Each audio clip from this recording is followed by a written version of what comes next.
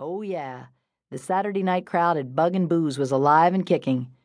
The aroma of roasted peanut shells covering the floor blended with the lusty smells of women who only wanted two things: to get drunk and to get laid. Wesley Tuttle's mouth slid up in an easy smile, his favorite kind of woman. "Are you listening to me?" With deliberate slowness, Wes turned back to his companion. She'd asked to meet him hundreds of miles from Fairview.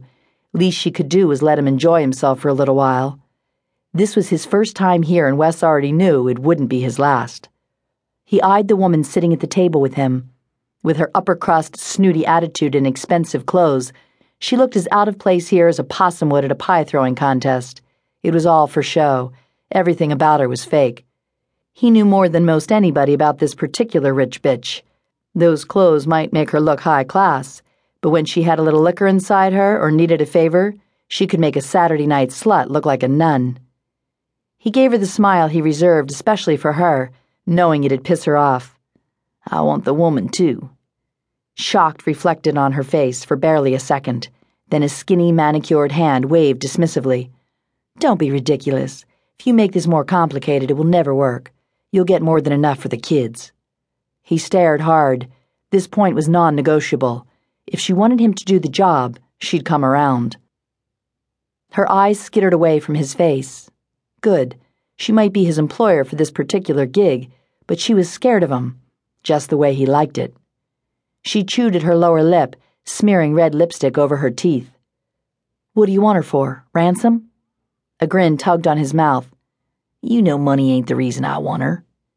Jealousy dripping from every word, she said, "What is it with you men? Her ass is the size of a double wide, and those boobs are freakishly large." It was all he could do not to laugh in her face.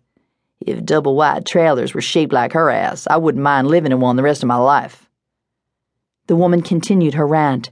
Wes ignored her, as he did most of the time. When she said something he wanted to hear, he'd tune in again. She was pissed he wasn't still trying to get into her panties. He'd been there and done that more times than he liked to count. Every time he made the return trip, he always swore he'd never go back again. But when he was horny, sometimes he needed the itch scratched without preliminaries. Given the proper incentive, this bitch was always willing. "Are you listening to me?" "I will when you say something worth hearing." Eyes flashed with a haughty fury. She reared back as only her kind could.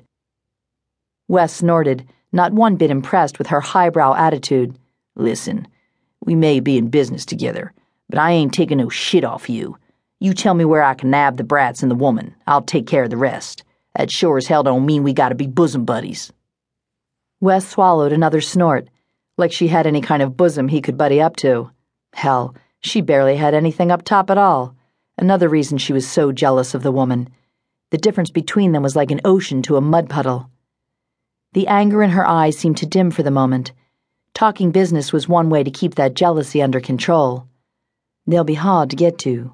She barely lets them out of her sight, and it'll have to be done somewhere out of the house. It'd take a tank to get inside that estate." Wes shrugged. "So, find a way to get him out in the open. I can get rid of anybody who sees me." "No, I don't want anyone killed.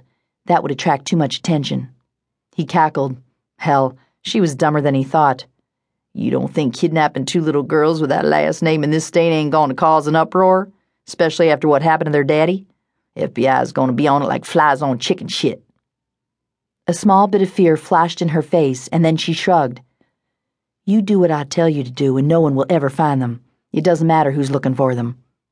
Man, she sure hated the woman. Wes wasn't one to question other people's motives. Most times he didn't care. If he got money for it, there wasn't a lot he wouldn't do. He'd always prided himself on having no limits. Took balls of steel and major smarts to do what he'd done most of his life and not get caught. He eyed the woman again. Hell, might as well make the offer. It'd be some extra dough and no skin off his nose.